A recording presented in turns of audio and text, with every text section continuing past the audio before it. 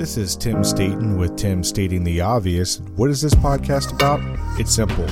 You are entitled to great leadership everywhere you go, whether it's to church, whether it's to work, whether it's at your house, you are entitled to great leadership. And so in this podcast, we take leadership principles and theories and turn them into everyday relatable and usable advice.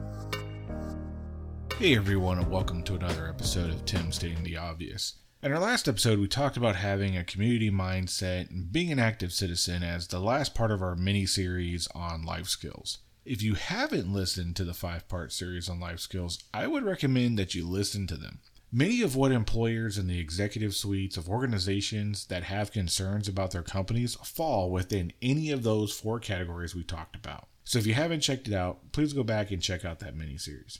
But in this episode, we're going to be talking about processes versus people. Most of the organizations that I have been talking to lately are based on the eternal organizational struggle, which is it the process that's the problem, or is it the people?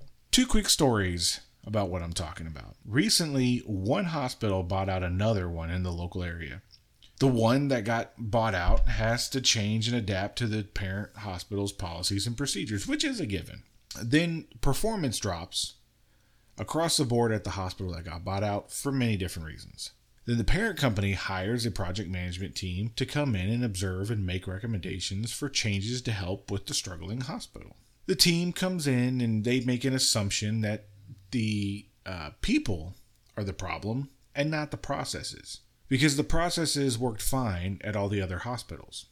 When they ask employees about their struggles and what needs to change to help the organization, the resounding answer among the staff is that the hospital needs to hire more people at a competitive wage rate. The project management team's recommendations are people-oriented process changes, stating that people are not well trained and lack efficiency. That team assessed that to be the root cause of the problems, that people were the root cause of the problem. A couple of weeks later, the hospital's turnover rate has doubled its current rate. And during exit interviews, the employees that had put in their notices said that they're leaving because they're going to take jobs that will pay better and that they're tired of being overworked. And most of these employees had 5 or more years of experience working at this hospital.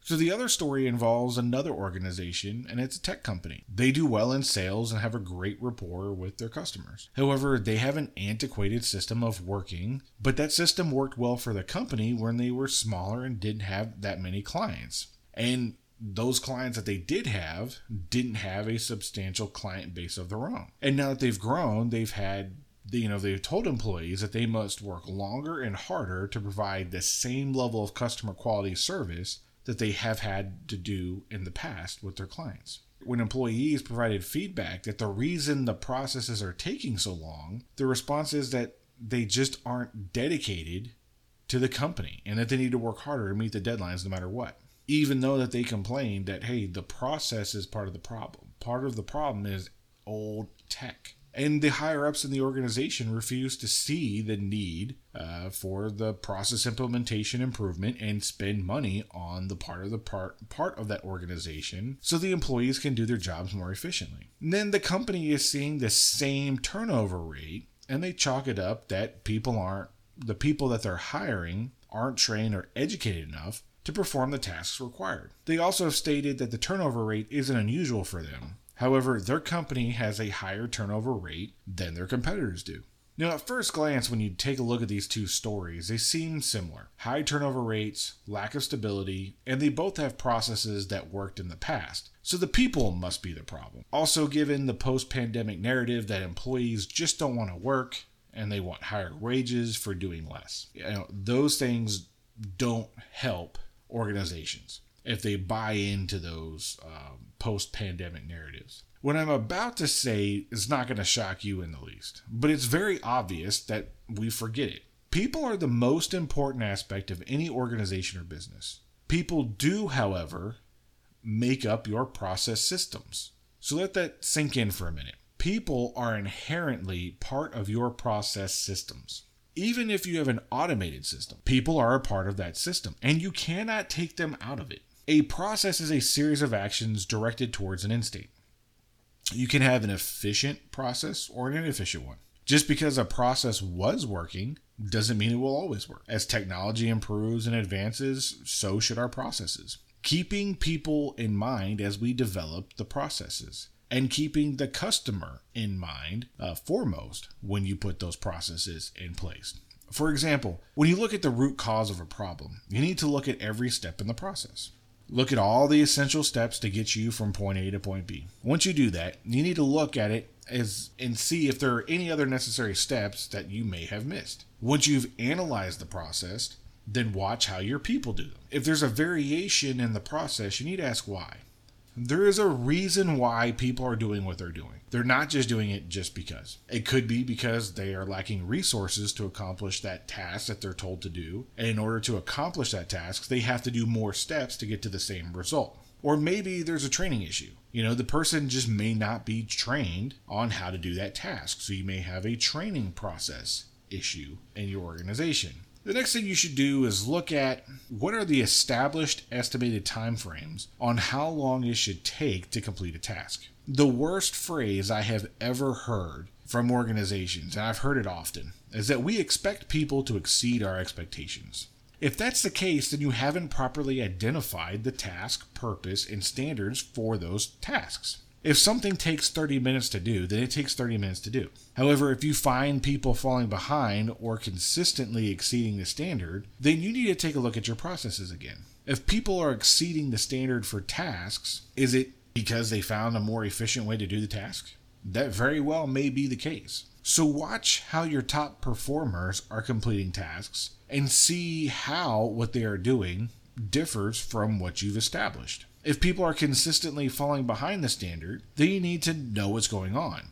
What's changed in the work environment? What has changed in the process? What has changed in the training leading up to the people performing those tasks? All of those things add up.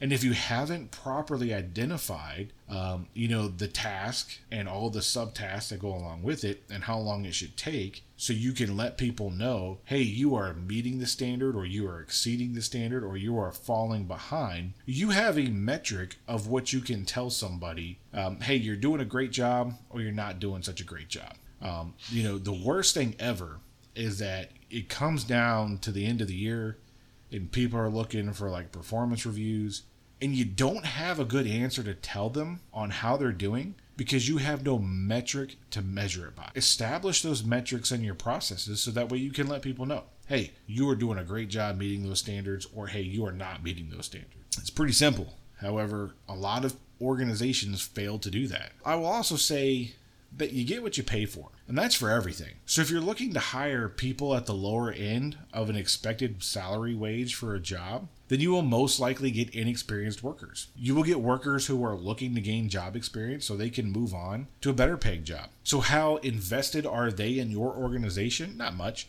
Because it's a stepping block for them. They know that, eventually they're going to get more money. They want to get their foot in the door. They want to gain experience on actual job implementation, and then they're going to move on. So you're going to have a high turnover rate. And you're also going to get people who are not invested in that company or that organization. So your output is not going to be as good as a quality as if you were paying into people who have an invested interest in that company. So if you pay on the other end of the spectrum, though, you might find that you will have too many experienced workers, and they may get bored and move on to something more challenging. Now, I would recommend, shooting for somewhere in the middle ground because you'll get the right level of experience at the right challenging level, and you'll keep your retention rate higher. Now, you will need to pay some people at the higher end of the spectrum just so that way they can get the experience and they can help model that behavior that you're looking for people, for experienced workers in whatever field that you're at. But as long as you keep people in mind and not prioritize saving money by skimping on your people, and you can always tell what's important by an organization by what it spends its money on. People are an asset. They're not a liability. If you see your people as a liability, something you have to pay out of your bottom line and not as an asset that you invest in, your people will feel it and will act the way they're treated. If you undervalue your people, they will know it. Imagine that you work and you dedicate majority of your day working for an organization that thinks that you are worth the bare minimum or slightly above the minimum. It shows in many ways. It shows in how you treat your employees with their time off. Do you call your employees when they're not supposed to work? To have them come in to cover down on shifts that less reliable people don't work? Or on the days or scheduled times off, do you call them and ask them about work-related issues that could have waited until the next day? I mean, let's face it, the only reason why you called them is because you value your time more than you value theirs. The message that you're sending to people when you do this is that I'm still working and it's important to me right now. So therefore, it must be important to you, and I'm going to make this your problem until it's solved, giving me more back time later or tomorrow. There are genuine exceptions to that. For like, if somebody legitimately was supposed to do something and they didn't do it, okay, yeah. But if it's something that could wait, let it wait. I mean, I don't know how many times I've gotten phone calls thinking, wow, that really could have waited till tomorrow. That's probably not the most important thing right now. And there are times where I've gotten phone calls and I'm like, wow, okay, yeah, this is super important. Let me handle this right now because I did not do a good job communicating to you what I should have ahead of time. So therefore, I'm going to have to use my time now to do that. There are exceptions for that. But probably majority of the time, it was the other one of, wow, that really could have waited till tomorrow. Now, this episode isn't about pay. It's about people versus process. And I would say overall, you need to make sure that our processes support our people and our organizations. We can't rely upon old ways of doing things. The environment is always changing. And when I say the environment, I'm talking about the work environment and the sphere that your organization operates in. When I first take jobs, I always observe the process of the organization. And I ask people, how is this, whatever it is, supposed to work? Then I ask, how does it usually work? Almost all the time, I get a different answer. And I do the same thing with my own directory. I ask people, how does X process work? Then I ask people outside my directorate, how do they see it working?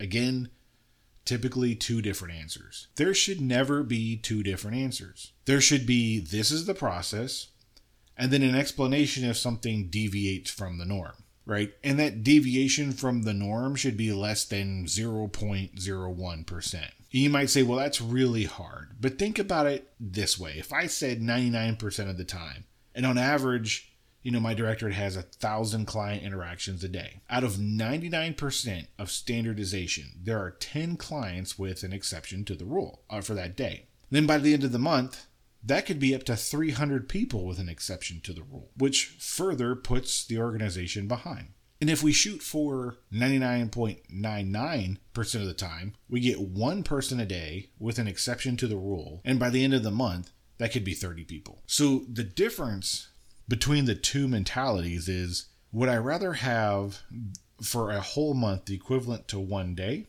Or do I want 300 people with a perception that my processes are flawed and my people are being overworked because they're trying to make up and perform at a level of which the process doesn't support? I mean, think about that for a minute. If we have a process that produces a deviation, even if it's a high percentage or a very, very low percentage of a deviation, and let's say you provide a service, well, just think about whatever current job that you're in and what service your job provides to its customer, whatever it may be, whether it's a goods or a service, whatever it is, that's what you provide. If it's a goods and you have over 1,000 client interactions a day and you have a 99% standardization rate, you have 30 people a day with a problem that now your organization has to address. You're just going to have to address it versus one person a day that your organization is going to have to work to make right. And that's a huge difference in whatever that may be. So do you want to give your time and your effort to provide a really good service to that one client who had a deviation from how you normally operate? Or do you want to provide an average service to 30 people who had a deviation from how you normally operate? The perception of your organization is going to be drastically different in how your client perceives you. And your people are going to have to do more work. Because your processes are jacked up. Your processes are so flawed that it's making them have to deviate, which then is going to cause your organization a different issue later on. So focus on your processes. Get your processes right so your people don't have to suffer. So your people don't have to work so hard to get to the result that you're asking them to get to. If you think about it in this terms. If you are leading an organization, do you think your frontline worker cares more about the organization than you do? And if you think the answer is yes, then you're wrong. Because nobody cares about your own organization more than you do if you're leading it. The guy on the front line that you hire to do whatever it is that you hired them or her to do, well, they care because you're paying them. They care because they have personal pride in their own personal work ethic. But if you make their life so difficult and they're continuously having to do multiple steps and multiple works and the perception that they're doing 2 to 3 other people's jobs because your processes aren't right, that level of effort is going to dwindle over time, and then they're going to leave, taking whatever institutional knowledge that they have brought with them somewhere else. So if you're not focusing on your processes and making sure that your processes are right and instantly going to blaming your people and saying, well, your people are the problem and that's why they're not producing. They must be slacking off. Oh, they don't want to work. Oh, they just want more money to do less work. Well, I think that you should pay them the right amount of money for the right amount of responsibility, and you owe it to them to provide them the right framework and how they have to operate so that way they don't have to work as hard. So that way they can have job satisfaction. So that they can see, oh, I am doing my job correctly every single day, 99.99% of the time. I have the right level of education. I have the right level of training. I have the right level of experience. And I'm getting the right level of pay. I am happy at what I am doing. Versus I am underpaid, undertrained, undermanned. I need another person to help me do this job because I can't do it on my own, and frustrated. Which type of employee do you want to have in your organization? I would rather have the first one. And recently it seems like all I keep hearing is, hey, we're undermanned. Hey, we're undermanned. Hey, we're undermanned. That might be true, but you need to fix your process to help those who are there not have to work so hard. And if you are undermanned, then do the right calculation and hire more people. Because without people, nothing will get done. People are the most important asset that you have that will work in your organization. Hands down. Because if your process is broken, they will find a way to fix it for you. They may not tell you about it, but they'll fix it. And then you'll notice, oh man, a lot of these processes are exceeding my expectations. Why? Did I not set my expectations right? Let me see what they're doing. How are they performing? And then you make those adjustments. So to wrap this episode up, organizations that are quick to blame people as the problem have a poor self-awareness mechanism in place. It's that simple. They would rather save money on underpaying people and not improving their processes because it's easier, not because it's right, but because it's easier to hire somebody new than it is to reevaluate and improve a process. Don't get me wrong, there are times where people are the problem. But in my experience, it's 0.01% of the time. Usually, it's a skill mismatch in properly trained personnel or uninformed personnel. So it's people trying to do the right thing or people who don't have the right skill level or the right skill set and get hired in that job on accident. And that's okay. But things change, and we also must change, and our processes must change to keep up. So I'm really interested in hearing from you if this resonated with you this week on if you notice that in your own organization. Do you feel like your processes are messed up? Or do you feel like, hey, no, my processes are right, just people don't want to work? Or, hey, my processes are right, but, the people that they're hiring that I'm working with, we're not getting paid as much as we should be getting paid. So therefore, the effort that we're producing probably isn't as much because we're getting underpaid. But we're trying to do the right thing, but we're just getting underpaid. So I'm really interested in hearing what you have to say on this topic. I think it's a fascinating topic, when you start thinking about it. There's tons of rabbit holes we could go down with this as you look at each process and the step of the way and the cause and effect and the second and third order effects of everything. It's really fascinating. But I'm really interested in hearing what you have to say. But before we go, I would like to ask, if you haven't followed or subscribe to this podcast on whatever platform you're listening to it on. If you could please subscribe, that would help this show. And then hit that bell icon or the notification icon to let you know when we do publish a new episode. My schedule in the next coming weeks is going to be a little bit different, so it's going to be harder for me to publish some episodes. But when we come back, after maybe a short, brief break, we're going to come back with a whole bunch of new episodes, and it's going to be one after another. So I don't want you to miss out on anything or think that, I forgot about the podcast, because I haven't. There's just going to be some things coming up. And then lastly, if you could share this episode and this podcast with one or two other people who you think might like it, so that way they can get a chance to listen to it and contribute to the conversation. And then, if you haven't commented or rated, that also helps as well. So that way other people can know when they come across the podcast of, hey, these other people liked it. Maybe I can get some from it too. And like I said before, this is all about, trying to create a conversation about, topics and theories that we deal with every single day, and try to provide a logical, practical implementation forward. So I'd like to thank you for stopping by and listening to this episode. I really appreciate it. I'm Tim Staten, Staten in the Office.